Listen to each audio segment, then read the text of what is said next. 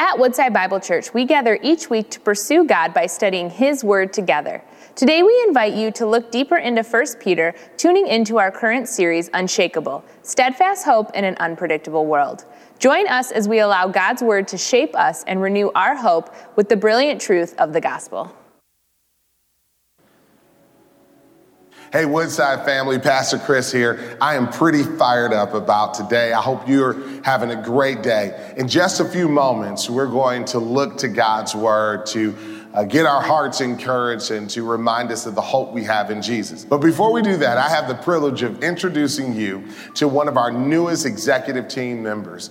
You'll really love him. I hope you get a chance to know him and appreciate him as much as I do. Matt Mancinelli has joined our team to oversee stewardship and our Woodside Vision Foundation. So I want to just take a moment for you to get a chance to meet a new friend, Matt.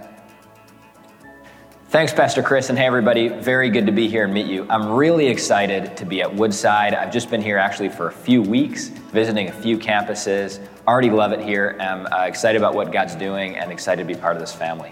I'm also really excited to be in this role, and that's because I love giving and generosity, and I believe it's crucial to our discipleship. So I believe that generosity isn't about what God wants from you, but what He wants for you. And that's because He created us to be givers. He created us with the DNA of Jesus, who is obviously the most generous giver. And we get to walk in that and do what we are created to do when we give. So I'm not here for what God wants from you, to shake some money out of you or because He needs your money. He owns the cattle on 1,000 hills. He owns the world and everything in it. He doesn't need your money. But what He wants is, like He promises in 1 Timothy 6, that when we give, we're storing up treasure in heaven that we will experience later when we go there. And we're experiencing the life that is truly life right now.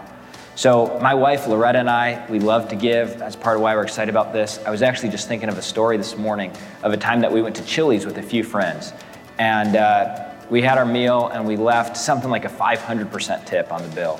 And we left the restaurant, but it was all lit up inside. It was at night. And so I remember stopping with my friends and watching in the window as the waiter kind of moped over to grabbed the bill, but then picked it up and got excited and went and showed the other wait staff. And we were just sitting out there like, this is fun. This is what giving is about.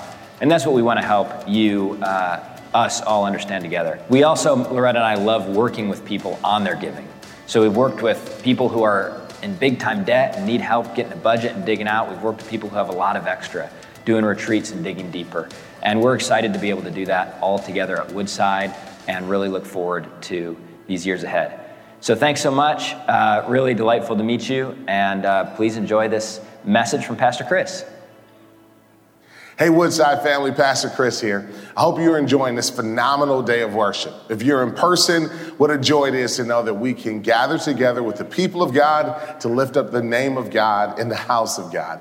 And even if you're at home, what a joy to know that we can still gather virtually to give praises to our great God and King.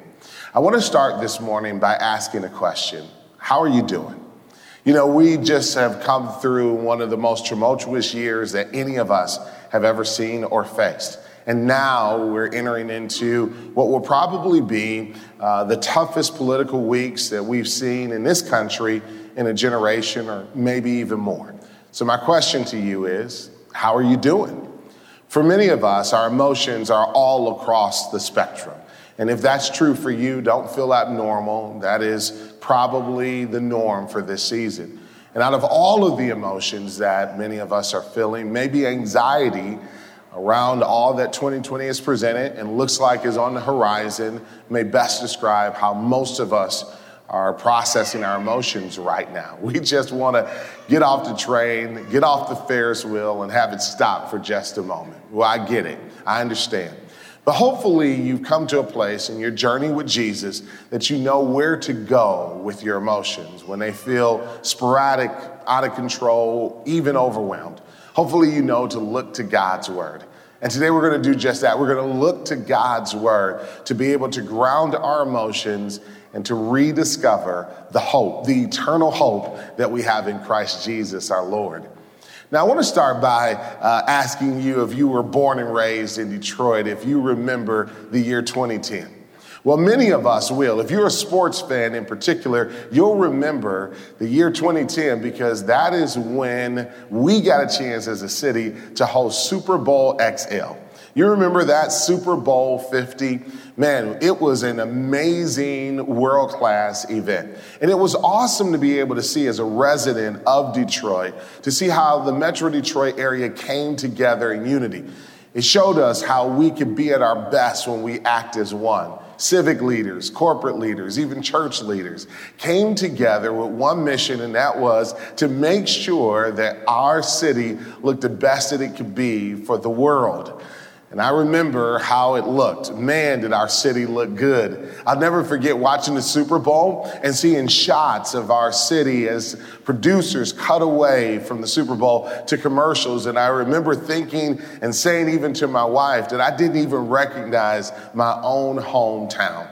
I'll never forget how well Detroit and the surrounding area responded in that moment. But I'll also never forget the theme of Super Bowl XL. Do you remember that? If you were born and raised in Detroit, you might remember that the theme was "The World is Watching." Think about that for just a moment. We as a city lived for about a year or so with this sense that the eyes of the world were all on us. In many ways, that's exactly what we're going to study today. That's exactly Peter's point in writing 1 Peter chapter 3. Let's go there together.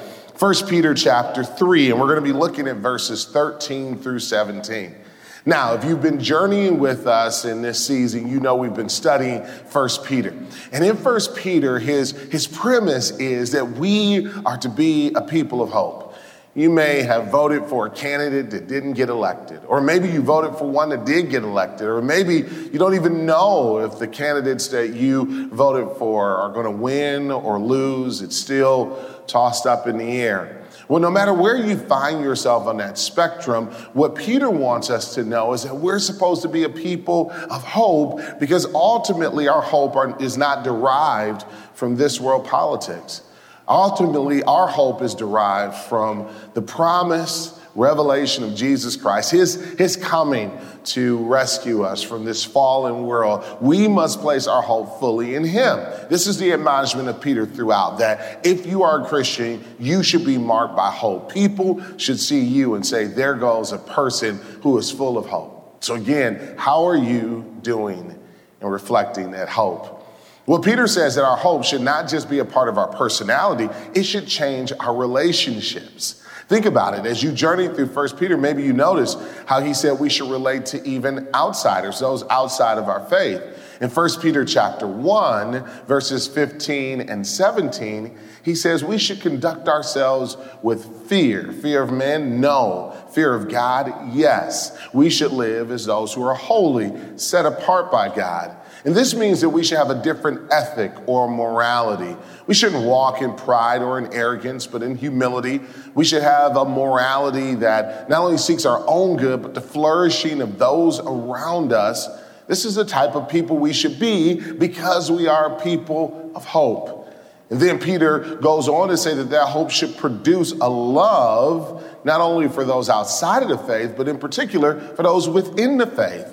Chapter 1 of 1 Peter, verse 22 says that we are to love one another from an earnest and pure heart. We are to love one another deeply, earnestly from a pure heart. Imagine if we were known for that. Imagine if the church was known as a place that you could come to receive the type of love that you could find nowhere else in the world. Not a shallow love, not a love that turns on you just because we have a disagreement over some earthly things, but a love that says, I'm committed to you no matter what. Then Peter goes on to say how our hope in Christ should affect the way that we relate to various institutions, how we relate to government, how we relate to even our employers. All of that is in chapter 2. But by the time we get to chapter 3, Peter wants us to know that the world is watching, and the world wants to see, are we really going to live this way?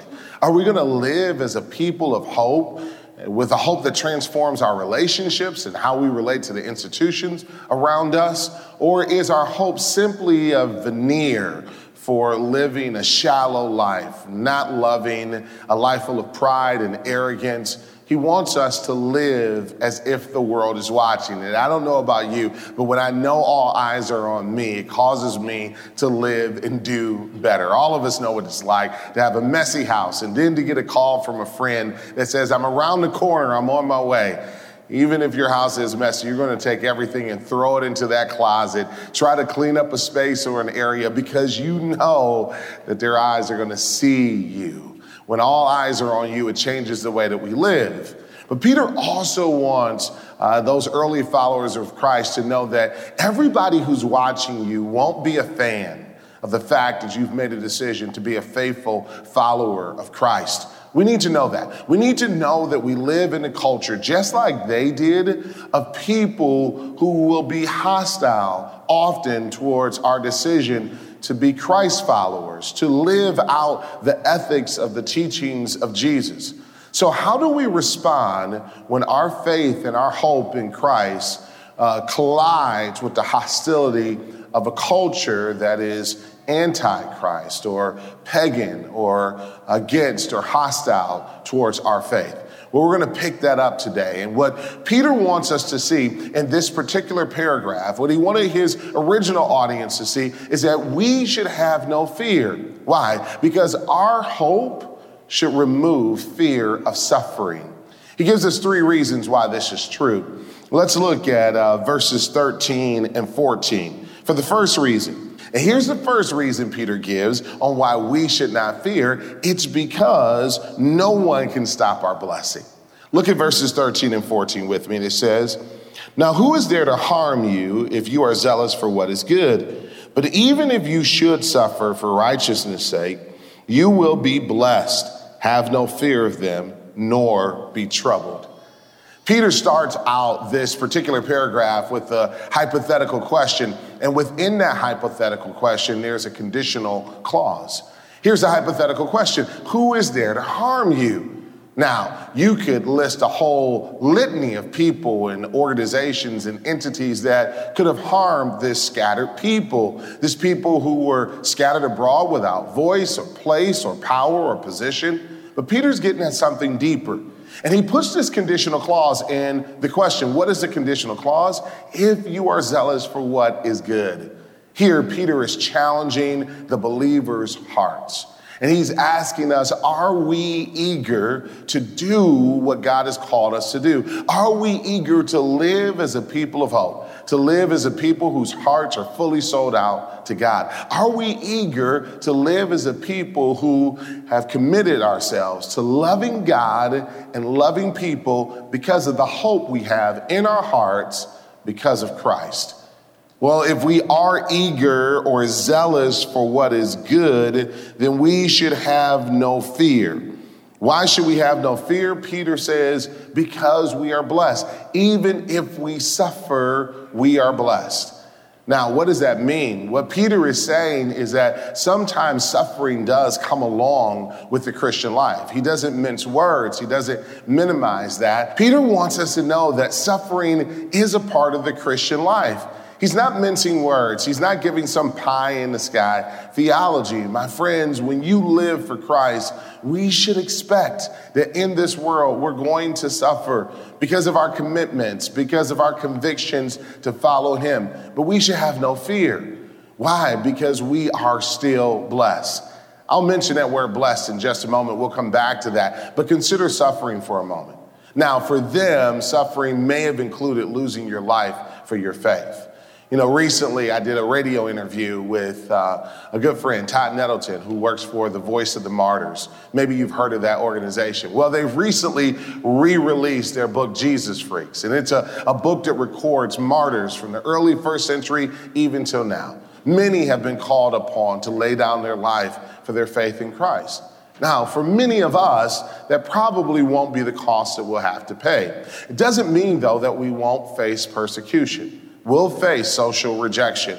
We'll even face maybe even being mocked and ridiculed, maybe even being robbed of our earthly possessions. It's hard to know all that we'll face here, but what we do know is that our culture is growing more and more hostile towards our faith in Jesus Christ. But while they are able to mock us and ridicule us and maybe even keep us out of certain social circles or rob us of our material things, they cannot stop us from being blessed. So let's go back to this word blessed. What does it mean? Well, the Greek for this word blessed is the same word that Jesus used in the Beatitudes over and over again. Now, it does not mean to feel delighted. That's not the type of blessed that he's talking about.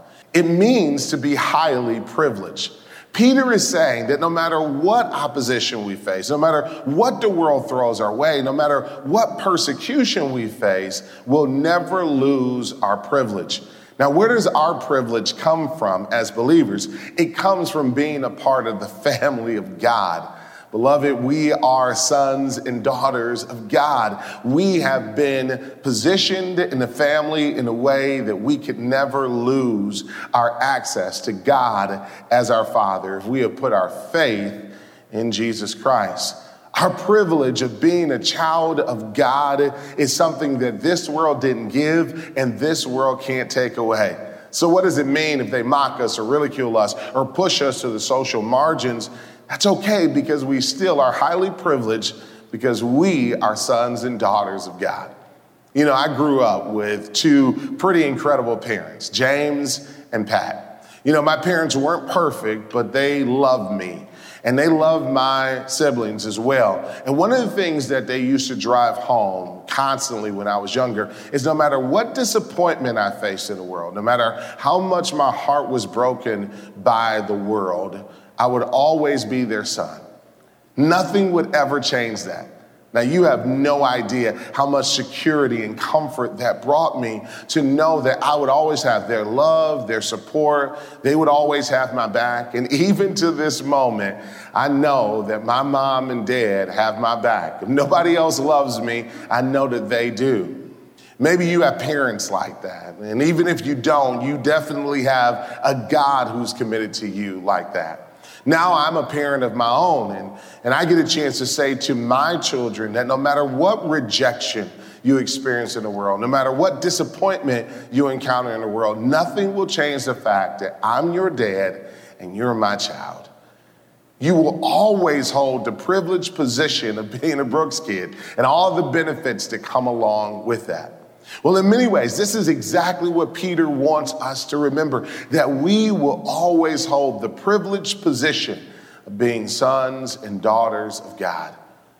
So no matter what happens in this world, don't be dismayed, friends. Don't let fear cause you to lose faith or lose heart. Don't fear the suffering we'll experience in this world. Keep your eyes on Jesus and know that nothing this world throws at you will change your position in him. There's a second reason why Peter wants us to know that our hope should remove our fear, and that is because no opposition can stop our mission. No opposition can stop our mission. Look at what Peter encourages. In verse 15, instead of being troubled, instead of having fear, he says, but in your hearts honor Christ. The Lord is holy, always being prepared to make a defense to anyone who asks you for a reason for the hope that is in you. Yet do it with gentleness and respect, having a good conscience, so that when you are slandered, those who revile your good behavior in Christ may be put to shame. Here again, Peter doesn't water down what it means to live in a fallen world. He tells us that we're going to face persecution and opposition. We're going to face disappointment and rejection. But his advice to us is that the best response to that type of persecution is good behavior that comes from a heart that is honoring Christ. Notice what he says to us. He says, honor Christ. How? By setting him apart, by making him holy in our hearts. Now, we have encountered this word holy throughout all of Peter's letter. And over again, we've tried to drive home this definition of what it means to be holy. It means to be set apart from others, to be set apart for special work in a special place. Well, what place does Christ occupy in your heart? Have you set him apart? Have you set apart Christ in your heart for a very special place of honor? You know, there's a lot of people that we all hold in our heart. Maybe it's friends you hold in your heart. Maybe it's family you hold in your heart. Maybe, hopefully, it's brothers and sisters in Christ that you hold in your heart. And that's appropriate. That's good. But yet, we're called to hold a special place for Christ in our hearts. This doesn't mean that we just simply set him aside for Sundays.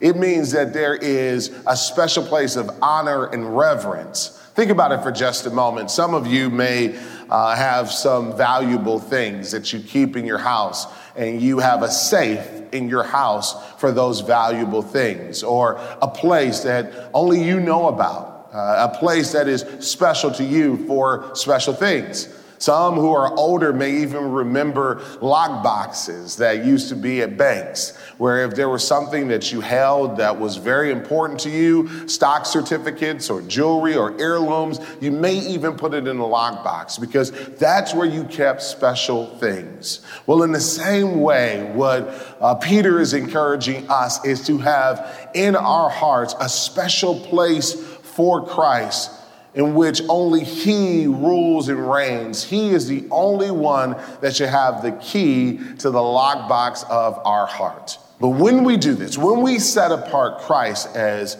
holy in our hearts, when we honor him, Peter again presupposes that there will be those who will question our faith. Notice what he says here in verse 15.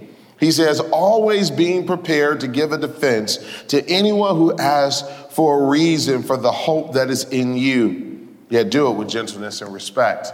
He presupposes that you and I need to always be ready because our faith will always be questioned. We're in a season right now, friends, where the Christian faith is going to be challenged. It's going to be challenged increasingly so as we get closer to the return of Christ. And what Peter is admonishing us is that we should be prepared for the challenges that come to our faith. He says we should give a defense. Notice Peter's view of the opposition that comes, the questioning of our faith. He doesn't see it with eyes of lament, but he sees it with eyes of opportunity. For Peter, opposition is only opportunity for us to live out our mission. Now, what is our mission? It is to be his witnesses. You'll remember in Acts 1:8, Jesus says to his followers, and you shall be my witnesses in Jerusalem, in Judea, Samaria, and to the ends of the earth. Well, now Peter is using another legal term. This word defense in the Greek is apologia or apologia. It means to give a defense or to argue a case. In this sense, we are arguing our case for Christ. Why should we follow Christ? And Peter says that we should always be ready to do that. We should always be ready to give our defense for Jesus. So, my friends, when they question our faith, when they challenge our belief and trust in Jesus, don't see that opposition through eyes of lament. See it as opportunity for us to fulfill our mission. Opposition does not stop our mission. It furthers our mission. It gives us opportunity to be able to share Christ. But notice the attitude that should go along with our defense: gentleness and respect. Again, going back to this political season, one of the realities for some is that maybe the people or the person you were hoping to win actually wins. Well, what are you going to do with that? Are you going to respond with arrogance and pride, or are you going to wear victory with humility? This is part of what it means to be a Christian. It is to know that we are victorious, but to respond with gentleness and respect. And when we do, we don't just win elections, but we win hearts. That's what we should be after. I think about this in my own life on a daily basis. Having a radio program means that I'm constantly sharing my faith in Christ, and it is constantly being met with hostility. It was just a little bit ago that I did a show that focused in on our conviction as Christians around the sanctity of life. And I argued that we should desire to protect life from the womb to the end of life and every point in between. Well, I remember seeing a post from a listener who responded with intense hostility. Why do you as Christians focus so much on this sanctity of life? And they began to berate me, mock me, and even ridicule me. Well, when I saw that post, I realized I had one of two options on how I could respond to this attack against my person. Well, one response was to respond with vitriol, meeting anger with anger. The other is I could follow the advice of Peter and respond with gentleness and respect. I chose the latter. And so I said that I respect your opinion to disagree, and I appreciate your passion around this area. But I would also like to suggest that as followers of Christ, we are called to love the vulnerable and the voiceless, and I hope that you would join us in this mission. You know, as I was typing, I couldn't help but to remember the words of Proverbs 15:1, that a soft answer turns away wrath. Well, I'm really excited to say that the person responded favorably. They saw my response, my gentleness and respect, and how I replied to them, and their reply to me was, please forgive me. My post was written in anger and in emotion, and I would love to have a conversation with you. You see, opposition does not stop our mission. It literally opens up the door for us to advance our mission. So no one can stop our blessing. No opposition can stop our mission. And then he closes with this third point, and that is nothing is better than God's will. Verse number 17, for it is better to suffer for doing good, if that should be God's will, than for doing evil. It's better to suffer for doing good, if that should be God's will, than for doing evil. 2 points in this last verse. The first is that suffering for good is more valuable than suffering for evil. Now, what this means is that there is no value for us suffering for our faults if we are the reason for the suffering. But if our suffering is because of our fidelity to Christ, then great is our reward in heaven. But there's a second point here, and that second point is that sometimes it's God's will for you and I to suffer. Sometimes it is God's will that even while we are doing good, we should suffer. Now, we've been trained that when we do good, that the reward for that is a positive reaction. But sometimes God's will is for us to suffer. And that may seem totally counterintuitive, except for the case of Christ. Because we are followers of Christ, we know this is exactly what is true about the life of Christ. Verse number 18 bears this out when it tells us, for Christ also suffered once for sin, the righteous for the unrighteous, that he might bring us to God, being put to death in the flesh, but made alive in the spirit.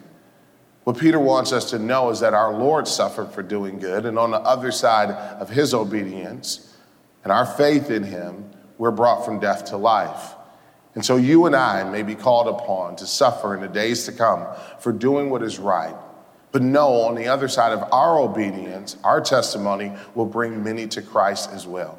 So I want to encourage you in this season where it seems like culture is changing rapidly, where it seems like maybe disappointment is constantly at the door knocking, where it seems like there's constant opposition to our faith, to have no fear, to know that you are blessed, to know that no opposition can stop our mission, and to know that if we suffer for what is good, God will be glorified. And where do we get this hope? We get this hope from a relationship with Jesus. So let me simply close by saying that if you're going to make it through this world in this season with hope, you need a relationship with Christ. And if you have never given your heart to him before, I pray that today you would, because I promise you, he makes all things new. And he will give you a hope that is unshakable. Be encouraged, my friends. Know that Christ is with us. He loves you. And that if you live for him, he will use your life for his glory and for the good of many. God bless, and I hope you have a great day as we continue on in this awesome time together. Thank you for joining us as we study God's Word together. We would love to hear how God is moving in your heart and get you connected into the Woodside Bible Church family. Head to woodsidebible.org/connect to introduce yourself to us today.